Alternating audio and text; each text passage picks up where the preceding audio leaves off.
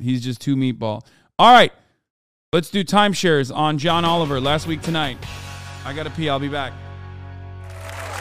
With it being spring break season, our main story tonight concerns vacations. A wonderful time to realise that you're in love with someone or realise that you are absolutely not. And be honest, you knew in the TSA line before the flight. Keep the streaming passwords for as long as you can, but do give back his grandmother's ring. Specifically, we're going to talk about timeshares. And some of you might be thinking, well, hold on, are you going to tell me that they are a scam? Because surely everybody knows that. And it is true that the sketchiness of timeshare vacations has been a punchline on TV for years. You moron, these aren't free vacations. These are time-sharing deals. They're total scams. These timeshare people, they don't stop until they sell you something. They prey on the weak and gullible, i.e. you. Perhaps you and your yellow friend would like to set up a timeshare plan. Don't do it, Sandy! I won't give in to your timeshare vacation scam! Yeah, suspicions about timeshare programs are so ubiquitous they can get laughs in children's programming. And look, obviously, SpongeBob was never going to say yes to a timeshare, otherwise they'd have had to change his theme song to this. Who lives in a pineapple under the sea, except for 1 week a year when he's in a studio in Key West. Yeah, it's still good. The fuck did I come back to? Ring to it, does it?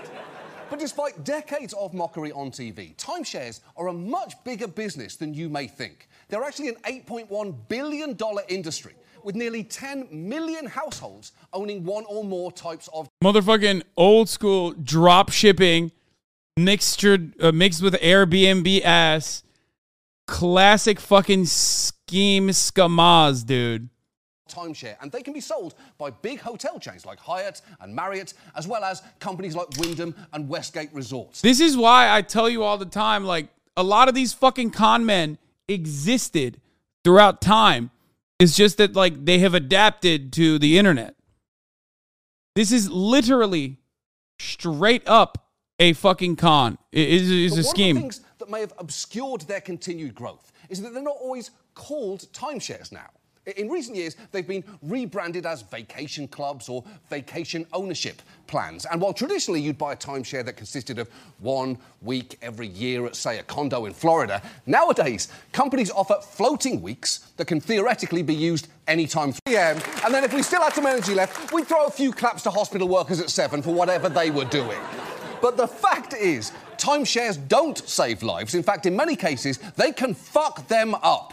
Because they are incredibly easy to get into, but as you will see, incredibly hard to get out of. So tonight, let's talk about timeshares. And let's start with the first thing that you probably already know about them, that they tend to be sold in person, aggressively, and while you're already on vacation, often by suckering people into agonisingly long sales presentations with the promise of a free gift. There are so many horror stories out there, like the woman whose parents were subjected to a 7-hour sales pitch that ended with them spending more than $10,000 on a timeshare, or the person who signed an agreement following a 5-hour presentation because, quote, I'm a diabetic. After 5 hours, I just gave in. I needed something to eat. And I do get that. Listen to a timeshare presentation is dead last on the list of things that I want to do for 5 straight hours, right after watching Avatar: The Way of Water, telling children that their pet hamster was eaten by their other pet hamster and that neither one ever knew the child in question existed, and, of course, hearing other people talk about watching Avatar: The Way of Water. The problem is, though, once you are in that room, companies can go to extreme lengths to get you to commit on the spot. Just watch as that Westgate executive encourages his staff to stop at nothing to make a sale. Our number one person in Orlando owns several weeks of timeshare. You know, you should own at least 1 week yourselves. And if you don't, lie and say you do. Don't let these people leave here without buying something. Something. I don't know what is more alarming there, that he knew a camera crew was filming and still instructed his sales team to lie, or that he knew that and willingly wore that shirt. Because what the fuck is... Bro, I know everyone's going to say, Hassan, you wear shirts like that, which, like, kills me, okay? It kills me. It's, like, partially the reason why I stopped wearing anything that has, like, a weird pattern on it. Because I'm so fucking embarrassed by the type of dudes that look to like every complicated pattern and go, you would wear that shit. I would literally burn that shirt in a fucking forest fire. Okay? I would never in a million...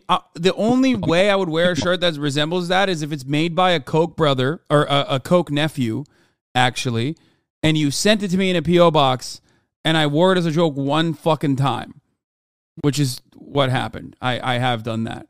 But, like, it is so... Like, this kind of shit I would have never... after you are wearing it to Coachella? No. You guys literally don't fucking understand. You got a personal buyer now? Don't lie. I do not. But thank you. It's like when people say address the Botox allegations. It makes me happy. It's like a compliment. That is actually an unironic compliment.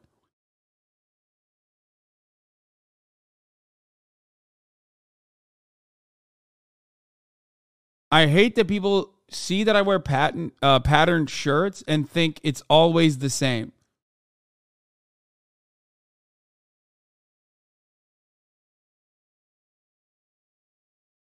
Is that thing? It looked like someone ate a Persian rug and then threw up on it. He looks like the mascot for divorce. Lying is actually a key strategy for many timeshare salespeople. They will lie about everything from the ease of making reservations to the total cost of the timeshare. According to a lawsuit against Wyndham, salespeople even had an acronym, TAFT, which stood for Tell Them Any Frigging Thing. And come on, at this point, just say fucking, because it's one thing to lie, it's another to do that while talking like a middle schooler who's in the car with their mom but still trying to sound hard. But the thing is, lying is basically allowed in this industry. Many timeshare agreements contain a clause that absolves the developer from responsibility for anything sale reps say.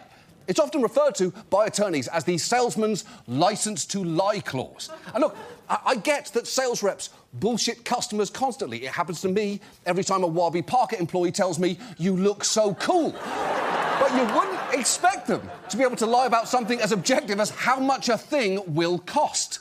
Now, the good news is, depending on where you made your purchase, you can have between 3 and 10 days to rescind your signature. But remember, a lot of people sign up for timeshares on vacation.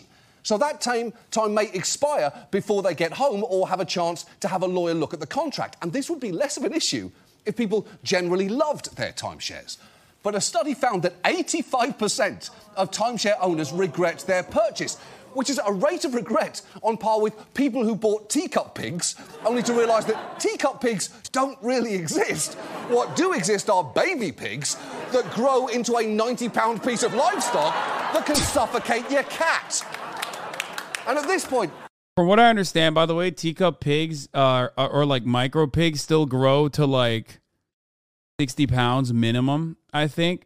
There's no such thing as like an actual teacup pig. They just don't stay that way. Let's talk about why people might regret buying a timeshare. And the first major reason, unsurprisingly... Tell that to Ethan? Oh, no, don't do it. Oh, no. I don't think Ethan understands. There's no such thing as like, there's no such thing as a teacup pig. They're just babies. Like, what people call micro pigs are still 60 pounds. Like, which is like the tiniest pig you can get. Like, the tiniest as it grows up is like still going to be 60 pounds. His pigs will eat his dogs, dude. Versus like an actual pig being like, I don't know, a couple 100 pounds. You were talking about teacup pigs in Japan, bro. No, those pigs are still not actually teacup pigs. They're just baby pigs. And I'm pretty sure I brought that up.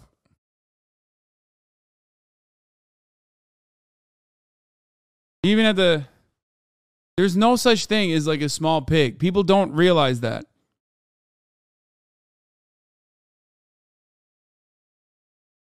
I know. I thought you didn't know they were just piglets. Yeah, there is no such thing as a actual fucking teacup pig. That's not a thing.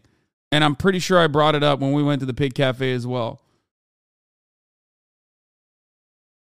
Please do not buy a pig. Don't do it. Do not buy a pig. Don't. You do not know what it takes to raise a pig. Ethan wants his pig to grow to 300, 400 pounds. Why do you know this? What do you mean? It's like cute shit. Of course I know this because, one, influencers used to fucking buy pigs thinking that there is such a concept. People, like, there's been news stories about it. People buying, like, what they consider to be teacup pigs thinking that they're going to stay that size and then having to, like, try and raise it in a fucking apartment.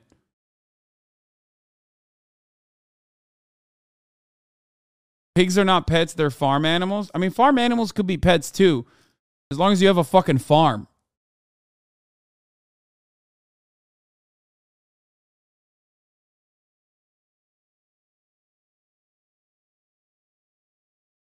Parrots also live to be like 50 plus. Don't buy a parrot unless you're like a big bird person. Wait, really?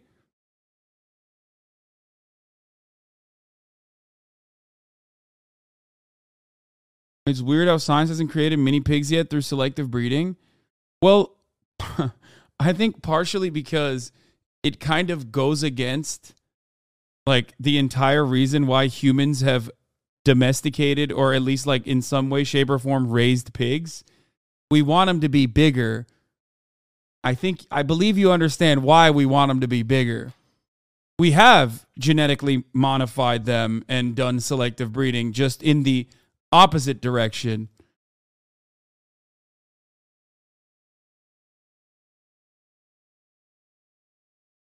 You know, so we can eat them.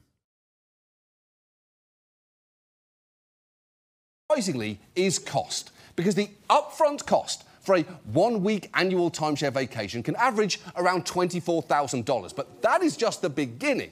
Because on top of that come other expenses like maintenance fees, which typically go up every year and at high-value resorts can run from $2,500 to $3,500 per year. And you are on the hook for those costs, whether you use your timeshare or not. Which actually brings us to another major problem, because if what you bought is points or a floating week plan, you still need to book time at your resort, which can be unexpectedly hard. Just listen to this man explain his attempts to book a vacation at the Westgate timeshare that he bought in Branson, Missouri 6 years earlier. The first year, I call a month in advance. They say, you're giving us a very short notice. so year 2, they called 6 months in advance. You are calling too early. Year 3, they called 2 months in advance, but we're told they called too late. You can still go, but we have to charge you like any other person. So far, the Nasirs have spent more than $15,000 for a timeshare they've... This man looks like a mark. Yeah, no shit. He bought a fucking timeshare in what, Missouri? Yeah, he bought a timeshare. Of course he's a mark. And he bought a timeshare in Missouri, which is like triple mark. You know?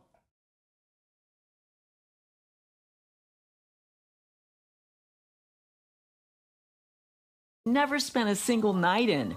When the Nasirs complained to Westgate, they were told they would have an easier time using their timeshare if they upgraded to a better plan for an additional $15,000. Yeah, that's not great, is it?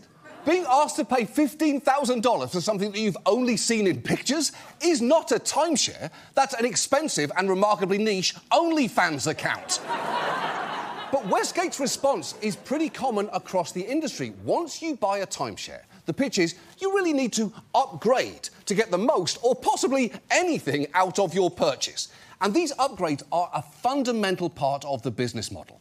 At one investment conference, Marriott stated that every $30,000 spent on the purchase of a new timeshare should generate an extra $20,000 from upgrades after just 5 years. So it's hardly surprising that companies frequently pressure people to pay for upgrades, sometimes with the exact same aggressive tactics that got them to buy the timeshare in the first place.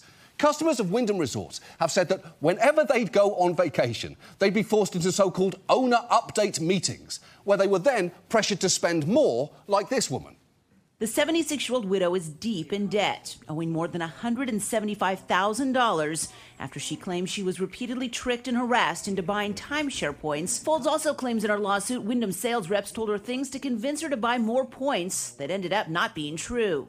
If I would just sign it, then they could lower the interest rates. Is that in fact what happened? No. No. She says Wyndham's salespeople also told her the company would buy back any extra points she didn't use. And that, too, she later found, wasn't exactly as it had been explained. Were you surprised to discover that? Very surprised. Not only surprised, he may need to bleep this out. I was mad as hell. Wow. She is pissed there. I know mad as hell might not sound that extreme. Preying on the elderly is pretty much a good descriptor of like multiple robust industries, whether it be end of life care, whether it be insurance schemes, whether it be a fuckload of like industries built on robocalls. This is what we do. They are in many ways some of the only fucking group of people that have like disposable income, and certainly not because of Social Security, but because of like the you know, baby boom era levels of like wealth accumulation. So that's it. They are like the last remaining bastion of people who actually do have like some level of assets. So they get preyed on regularly. They're also, you know, not with the times, obviously. I mean, oh, wait, before I forget, the largest scam for boomers, the GOP. Before I forget, of course, yes, that is probably the largest scam that you could ever engage in, which is the Republican Party and voting for the Republican Party. Fox News, another one. Great. To us delinquents on HBO. But coming from a 76-year-old woman in Tennessee, that's equivalent of a child screaming motherfucker through a bullhorn at an elementary school. It's that level of intensity. So between fees and the constant pressure to pay for upgrades, you can see how people might end up regretting their purchase. Even those who initially enjoyed their timeshare might end up wanting to get rid of it, either because they're getting older and not wanting to travel as much, or they're just getting tired of going to the same place. But the problem is, whatever your reason for wanting to leave a timeshare, you will soon realise it is very hard to do that. And that is because many agreements contain a so-called perpetuity clause. That means that the purchase, as well as all those regular maintenance fees, are a non-cancelable lifetime obligation. That is, how is that not illegal, dog? Isn't the FTC actually moving on this and other insane contracts like this? First time I ever got, a shit credit score, despite the fact that I do not have a credit card, was because I signed up to a gym. And then I canceled on the phone, and yet they did not cancel my gym membership, despite the fact that I canceled on the phone. Now, of course, the fun little part of that is that they can get away with it, because if you're signing up for a shit-ass gym that's like $15, $20 a month, this was in New Jersey, and I literally moved away, so I was like, well, I don't live here anymore. You know what I mean? I fucking live in... I live in California, where your gym does not exist. Basically, I think it was Workout World, if I'm not mistaken. Dropped the gym name. Yeah, this was a long ass fucking time ago, but I think it was like Wow, probably. It might have been Wow. Anyway, there is no fucking Workout World in California. Actually, it was a decent gym. In New Jersey, you get like a lot better gym quality for a lot cheaper. At least back in the day, it was like that. So they can get away with just keeping you on the hook even after you've literally fucking called in and phoned it in and canceled your membership, because what are you going to do? You're paying $15 a month. You're clearly not like super fucking caked up. What are you going to do? You're going to sue them? No, you're fucked. They send it off to a collections agency when you cancel your credit card and or debit card, and there's nothing you can do about it, because what are you going to do? Do you have enough money to hire a lawyer? No. You're fucking cooked. Same principle behind deposits when you're renting. I never got my deposit back when I was renting until I was rich. Okay? That's it. When I actually had money, They gave me my whole fucking deposit back. Why? Because now I have time and now I have financial security to be able to actually fight back. It's fucking insane.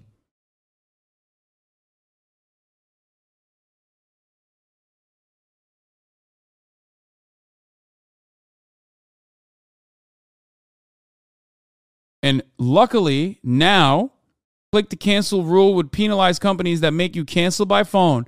You can click to subscribe, but you have to call by fucking, you have to call to cancel it. Sometimes they don't even cancel it.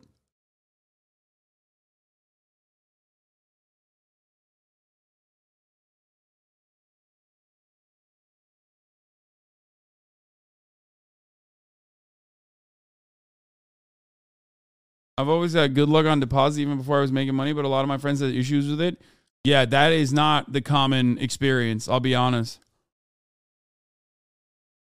Yeah, gym memberships are hard as fuck to cancel. You're like kind of stuck with them for life in many ways. And they also make it intentionally confusing. They make it seem like you actually canceled when you didn't.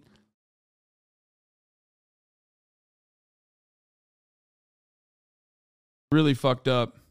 Planet Fitness is the worst of them all. You can go into cancel and they send them certified mail. Yeah.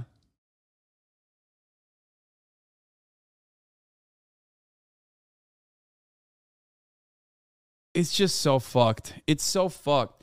It's called a deposit, man. It's not like additional cherry on top for you, you fucking piece of shit. Scumbag, dude. Fucking scumbag. How do renting deposits work in the U.S.? In New Zealand, we have a government agency that handles them. I wonder why there is a whole-ass government agency that handles deposits.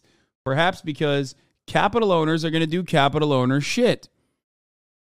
Landlords are going to do landlord shit universally. So the government said, okay, no, you're not doing this any longer. Because when you think about it, it's like 1 month or 2 months in some instances, or at least 1.5 months rent that they get out of you. They also, unless you fight tooth and fucking nail, will try to literally take money from you when you're transitioning out of the house. You know what I mean? Like they'll be like, oh, well, you gave your 30 days notice, but like technically, it's actually the first day of the month. So we're going to try to fucking get the extra month out of you. And it's like, no, this is a 30-day notice. Like, fuck you. You have to prorate it. If you want to take more money out of me, you need to fucking prorate it. So they try to milk you as much as they can. And when you think about it, it's like they're getting, in some instances, 2, maybe 3 months of rent for free out of you that you didn't even fucking pay for. That accumulates over time. Like, that's a crazy amount of money that they're making. So the government probably had to step in New Zealand and decide, we can't do this any longer. Then they find shit to dock you for that they have to fix. Oh, that's the best part. Like, for example, what constitutes for normal wear and tear in an apartment, or what is actually an issue within the apartment that your landlord is supposed to fix while you're living there, and you've made numerous mentions. You've called them numerous times to say, hey, this is fucked up, fix it. This is fucked up, fix it. They will charge you for it when you fucking leave the goddamn apartment. I'm like, dog, you didn't clean it when you were supposed to. When I was living here, you didn't fix it. What the fuck do you mean? You didn't fix it when I asked you to. You were supposed to do it, and now you're charging me for it. You're taking it out of my deposit. So yeah, this is some of the many reasons why landlords are just fucking scumbags. Isn't that illegal? Brother, in the United States of America, nothing is illegal, okay? If you are, what are you going to go? Take it to fucking housing court or whatever? Yeah, good luck. The landlord already has an existing relationship with a fucking lawyer. The landlord and the lawyering, the landlord and their fucking legal representation that is on retainer for a landlord is already in really good standing with the fucking court. They will force you to go into court when at a really, really unfortunate time. That is if you can get out of work to go to court to begin with. Okay? What the fuck are you going to do? Nothing. Can't do anything. Except, call your local legal aid organization. There are obviously renters unions and things of that nature as well. But, what do I always say? When you steal from the poor, you become rich. When you steal from the rich, well, you go to jail.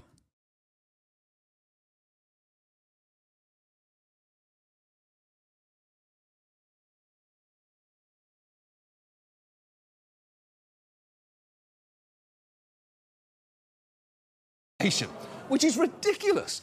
A contract for a vacation shouldn't be harder to get out of than fucking Scientology. Where's Shelley, by the way? I'm sure she's fine, but where is Shelley? Now, some developers claim to have programs where they'll take a timeshare back, but there is a lot of fine print there, including the fact that they're often only available at the developer's discretion and could involve paying a significant... Okay, Hasanami, most landlords do not have a lawyer on retainer. Most landlords own a couple properties, not enough to retain a lawyer. Okay, even fucking first of all, no, that's not true. A lot of people will buy a fucking apartment and then put it under a management corporation, a management group, because the reality is they don't want to fucking deal with that shit. Because if they were actually managing it like the way you just described it, the mom and pop landlord, they would have a really fucking hard time probably shellacking their own, renters, okay? It's infinitely easier to just turn around and hand it off to a fucking management housemaster 22. What the fuck? Not true.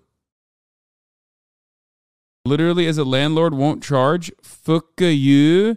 Talking about their own personal abuse in America. Not true. Yeah, you're so right.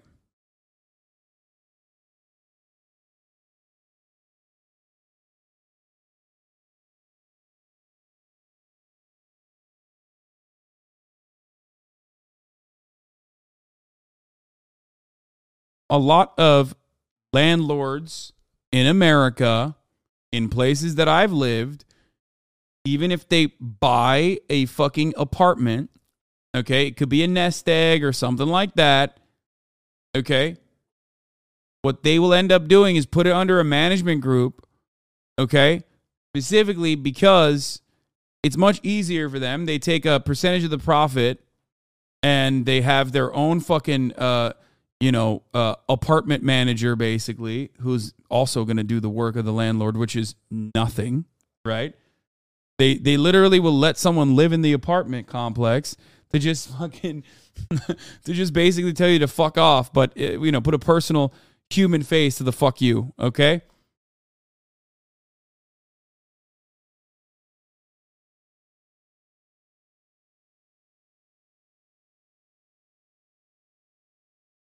A retired baseball player bought my old apartment complex in the hood in Brooklyn and then pawned it off to a management agency, raising the rent for all 258 units. Yep. Management groups are not profitable if someone only owns a couple properties.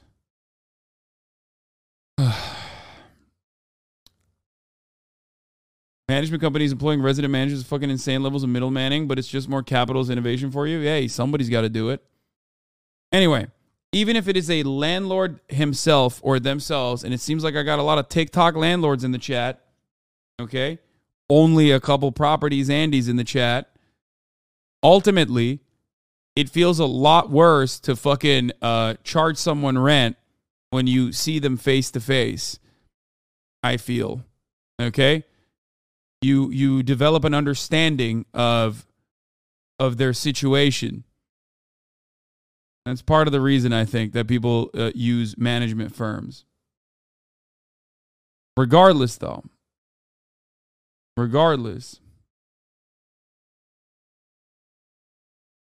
I still think that in a perfect society, there would be no need for landlording.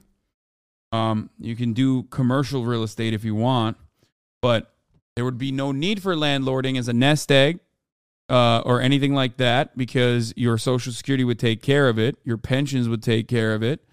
Also, on top of that, in a perfect society, we would decommoditize housing. Okay? if you want to still fucking have like high quality luxury housing that you want to be a fucking landlord of in a situation like that, sure, I guess, if that's what you get off on. But at the very least, there should be my goal always, and I've said this before, is just to decommodify or decommoditize. I don't know which one is the apt way to describe it, is to decommodify housing so that it is as expensive as humanly possible to try and be a landlord. Okay? Because shelter is a human right. You cannot live without shelter. You just can't. That's why, unfortunately, it's seen as one of the most viable ways of wealth generation. That's why so many fucking dipshits on TikTok constantly talk about how they're landlords and how they're killing it and yada, yada, yada. That's it. Because the American government, and in all of its endless neoliberal sensibility, thought we should do everything we can to protect home ownership, okay? And then decided somewhere along the way that the best way to protect home ownership also happened to make homes one of the greatest vehicles of asset wealth management, one of the greatest vehicles for individuals, not obviously like super rich people who will turn around and dump their wealth into the stock market.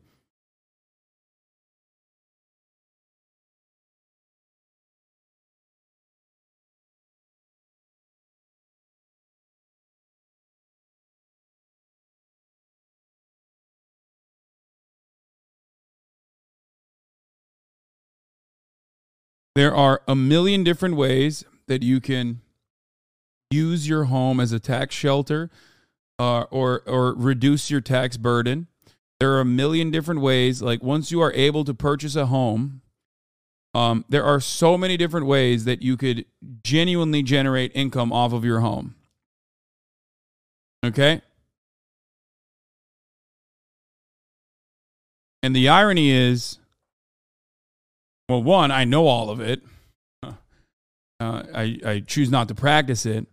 But the irony always is, and I've talked about this before when I bought the house originally, is that the mortgage that you put is not all that expensive in comparison to how much you'd be paying in rent. Okay? As a matter of fact, in many instances, the mortgage on this house is significantly cheaper than how much this house would cost if I rented it. And at the end of that, at the end of my mortgage, I own this thing. Even if I own it with debt currently, I could technically sell it. You know what I mean? Wait, are you stuck in a timeshare? What? No. Can you play the fucking video, bro? You could just it's the problem is the down payment is what most people do not have. And the system is created in a way where you literally can't accrue enough capital to put a down payment. That's the issue.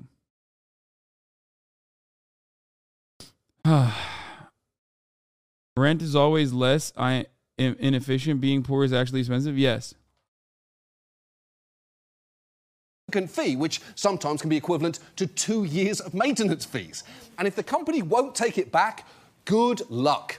Because it can be hard, if not impossible, to sell a timeshare. In fact, the resale site Redweek shows a number of them being sold for literally $0. And keep that in mind anytime anyone says that a timeshare is an investment. Investments are supposed to gain value. A timeshare is as sound an investment as opening a Ghislaine Maxwell-themed restaurant. Geely's, when you're here, you're in danger. And all this actually gets one step worse, thanks to something that's often framed as a selling point for timeshares. It's a great feeling to know that our grandchildren, when we're not around, will be on enjoying it. It will be our legacy to them. Even as we pass on. It was so sad. I mean, these people are paid, right? marketing. You're right about homeownership, but interest rates really do change that calculation. Sure. But you can also always, refinance your home. Again, one of the millions of different readily available tools at your disposal when you have a level of wealth accumulation. That's my point. Poor people don't have those tools.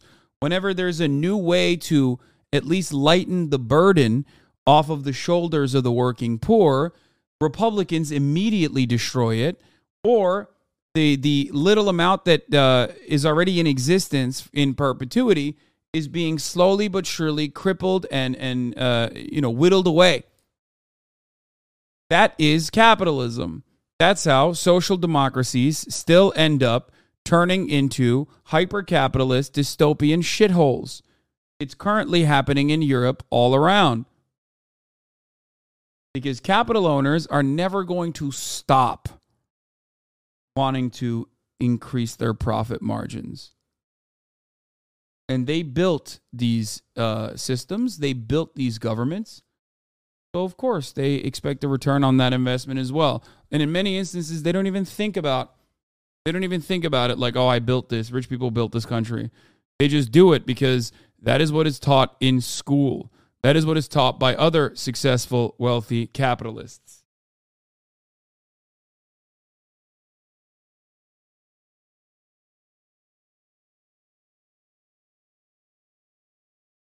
Can't get shit till your family members die. Even then, you don't get much because they never cared. I mean, there's not a lot remaining probably at the end of your family members' lives. Let's be real.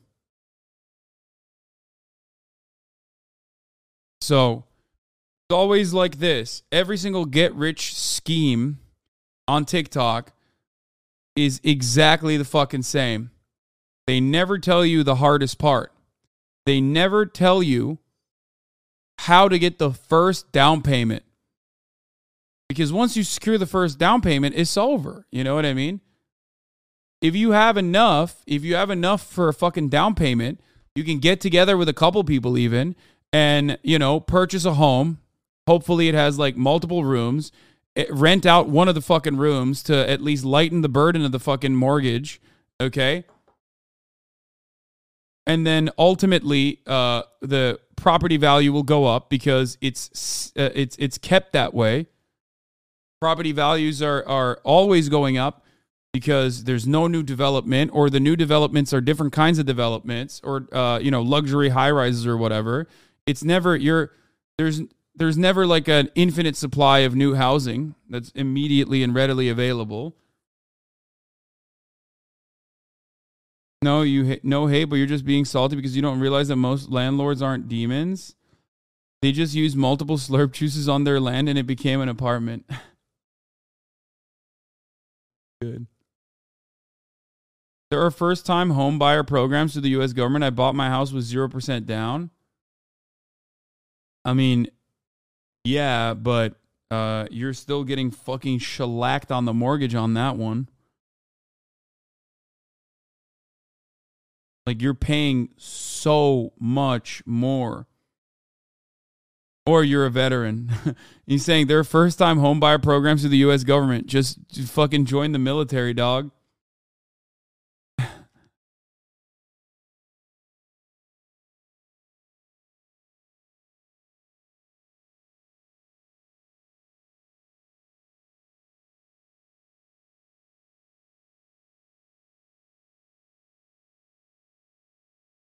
So making landlording not viable is the correct way to fight this? Yes.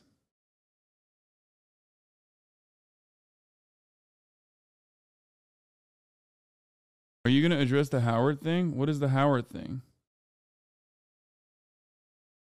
Howard D's nuts? Oh my God.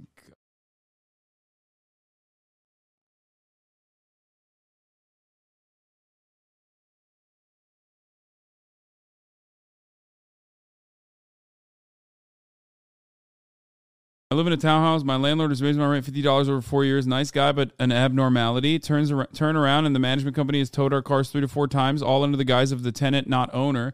After paying the roaming fee, why would I seek legal recourse? I have no money.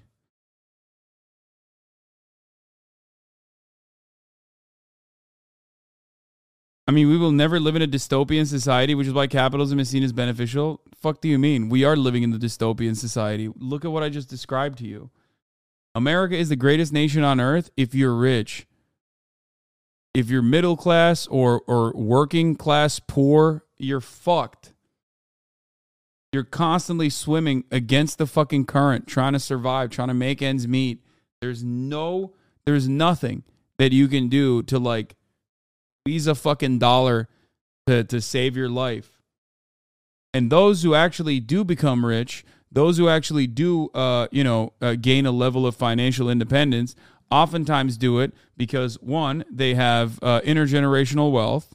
Okay, more often than not, this is the way that they do it. And I don't mean like their parents died and left them a fucking inheritance. So don't give me that dumbass Ben Shapiro argument. Okay, or they get incredibly lucky, right place, right time. Sure, they're hardworking, but still profoundly lucky.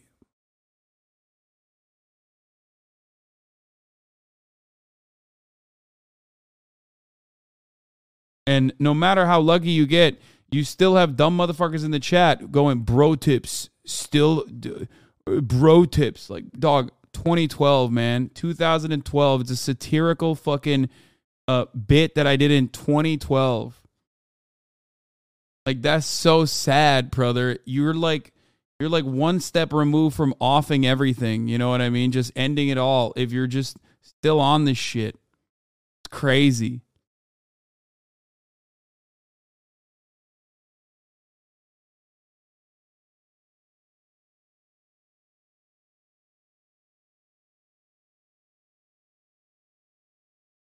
Anyway.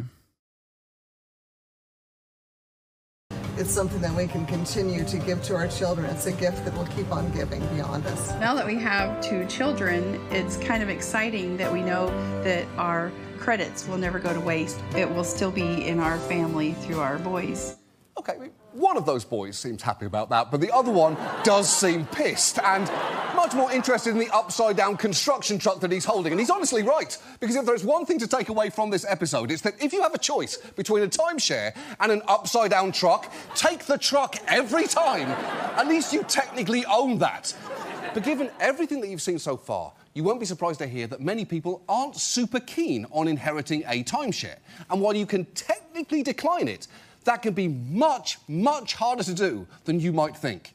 Walking away does take work. Namely, you must file a disclaimer of interest with the court saying that you reject the timeshare. You only have 9 months after the death of your loved one to file it. And even then, it's not that simple. You see, when the first person in line rejects the timeshare, it goes to the next in line, and then the next, and the next. Every single person has to file all of that paperwork. It's true. Every single person. And timeshare paperwork clearly isn't what grieving families need. It is pretty upsetting to think that there might genuinely be a market for sympathy cards that say, I'm sorry for your loss, but also move fast if you don't want to get stuck with the fees on your dead mom's Hilton Head 2-bedroom. And all of this brings us to what might be the most surprising thing here. Timeshares are so difficult to get rid of, a whole separate industry has now cropped up, known as the timeshare exit industry. You may have seen ads on TV for them or upbeat segments on local stations like these for a company called Timeshare Termination Team, where they can get a pretty strong endorsement. Colorado's local timeshare termination team has a 100% success rate. Joining us, trusted advisors Brian and Holly Wilbur with the first steps you need to take to legally get out of your timeshare. I'll be honest, I know I said this before too. I didn't think this was possible, but it actually is. Now that sounds pretty great, doesn't it? The basic pitch of exit companies is for an upfront fee, they'll either resell your timeshare or get you out of your contract. And given how critical they are of the timeshare industry, you might assume that they are the good guys in this story. Unfortunately, they are very much not, which you probably already suspected after that woman claimed a 100% success rate, because that's one of those phrases that's just an automatic red flag, like endorsed by Dr. Oz or Forbes cover model. It just immediately raises suspicions. Also, you should know, while that sure looks like the news, crucially, it and all those shows you just saw are sponsored content programs. We did a story on them a couple of years ago, and it's where local stations will allow you to buy your way into fake segments that look like news but are, in fact, ads. we actually bought our way onto that exact show on Denver 7 to sell a Nazi fuck blanket. And if you missed that story, go back and watch the whole thing, because that was one hell of a sentence that's missing about 21 minutes of context. Anyway, as it turns out, Timeshare Termination Team was even sketchier than our Third Reich fuck fleas, because not long after that, Denver 7's actual news team had this story to report. Debbie hired the company in June 2019. In all, she paid more than $14,000. Signed a contract, a 2-year contract, that ended this last June. Well, under the terms of the contract, if they don't resolve my issue, I can get a refund. 2 years came and went. That's when she went looking for answers. And so I came to see them, and it's empty. The signs are still up on this office in Greenwood Village. But there's no employees. The furniture is gone. Wow. First, I'm not sure it was totally necessary to force her to go back and knock on the glass of a clearly empty office, but I'm very glad that they did. But second, that is a 19th century snake oil salesman level scam. They just disappear. Yeah, again, it's old school. They have always existed. This has always existed. It's not new. And now we have newer versions of this. Disappeared. One moment they were there. Crypto fucking scams are literally the same exact shit. Next, they were suddenly gone with no warning, like a ghost or a TV show on HBO Max. Everything's fine at this company. Everything's fine. And unfortunately, that is by no means a one-off. As one consumer advocate puts it, I don't like generalizations, so I'll say that 99% of them don't do what they say they will, or worse, are out-and-out scams. But you know what? I do like generalizations, so I'm happy to say timeshare exit companies are total bullshit. A lot of follow the same basic pattern that you just saw. They'll charge an upfront fee and then either stall indefinitely or fully disappear. And they are taking advantage of people on a massive scale. In Missouri, one group of companies stands accused of deceiving consumers into paying more than $90 million for exit services that were not delivered. And while that case is still pending, all of these other companies have gone under in recent years. And I know that these exit companies might seem immediately suspicious to you now, but they have slick marketing and have also been endorsed by some supposedly financially savvy people. In fact, Dave Ramsey, the popular personal finance guru who, to his credit, has been a vocal critic of timeshares, actually gave one exit company a ringing endorsement. Timeshare exit team will get you out of their timeshare. Now, you're going to pay them money to do that. That's what they do. And they charge you up front, and they give you your money back guarantee if they don't get you out, but they'll get you out. Well, that sounds trustworthy, doesn't it? And after all, why wouldn't you take the word of a man?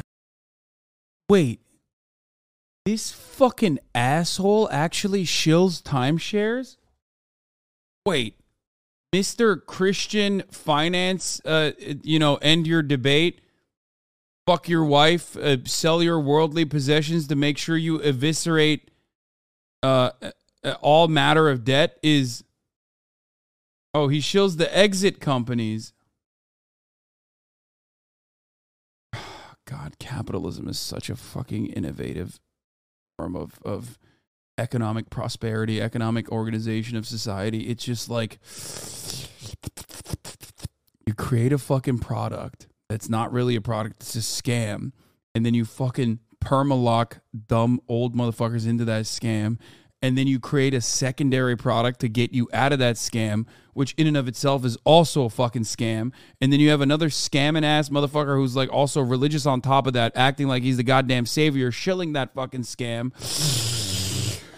Oh, holy shit, dude. Every part of this is so just insanely fucked. David Ramsey is classist and racist and a bald. It is... Dude, what you are watching in front of you, oh my God, are they owned by the same is it owned by the timeshare company?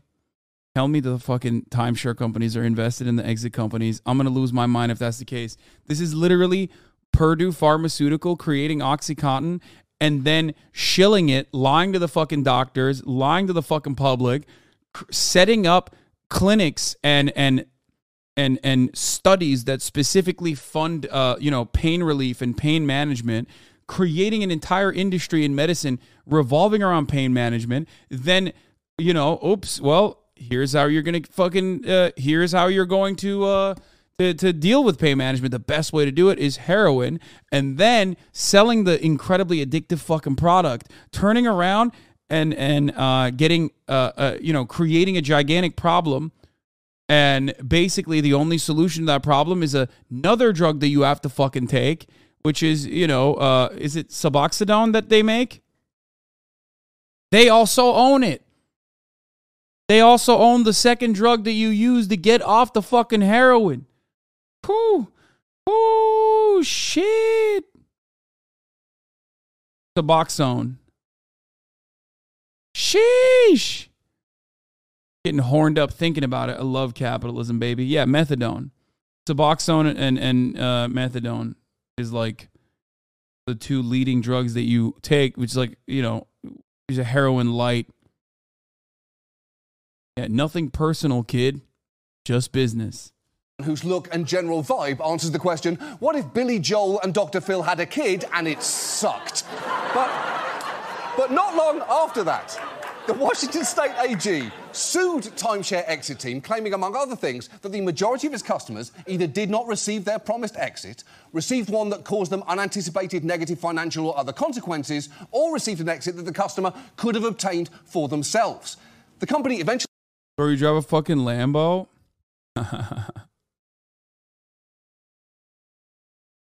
I love when some dumb motherfucker online mentions me and all their little freaks come in here and just like shit up the place. First of all, it's not a Lamborghini, it's a Porsche. Okay? Much nicer drive, much smoother. Secondly, my financial circumstances do not change the reality of the things that I am talking about. You are in the predicament that I'm currently, what you are failing to recognize in this circumstance, okay, is that you're yelling at the guy telling you the situation at hand instead of going, hey, maybe this guy's got something going on. Maybe he's telling me the truth about the situation at hand. Nope. Instead, you just want to get mad. Go off. I have nothing against it. Oh, why'd you bring it up while I was talking about how fucking Purdue Pharmaceutical is, making money by doubling up?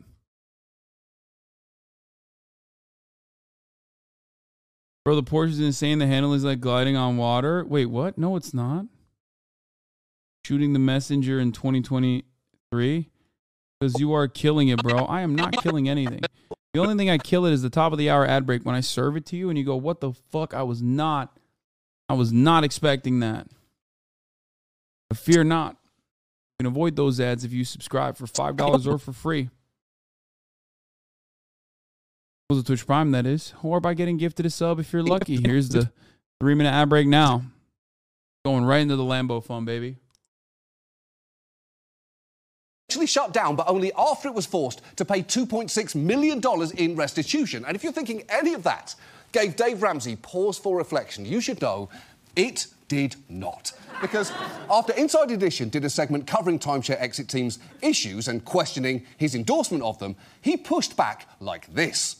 I didn't know you could buy a story on Inside Edition. I didn't think you all were that. I knew you were tabloid, but I didn't know you were that low. Or are you just so dumb that you didn't understand you were on the wrong side of this argument on the basis of the consumer? So this is why Timeshare is not on the air anymore. Timeshare Exit Team. But guess who's still on the air? Me. Me.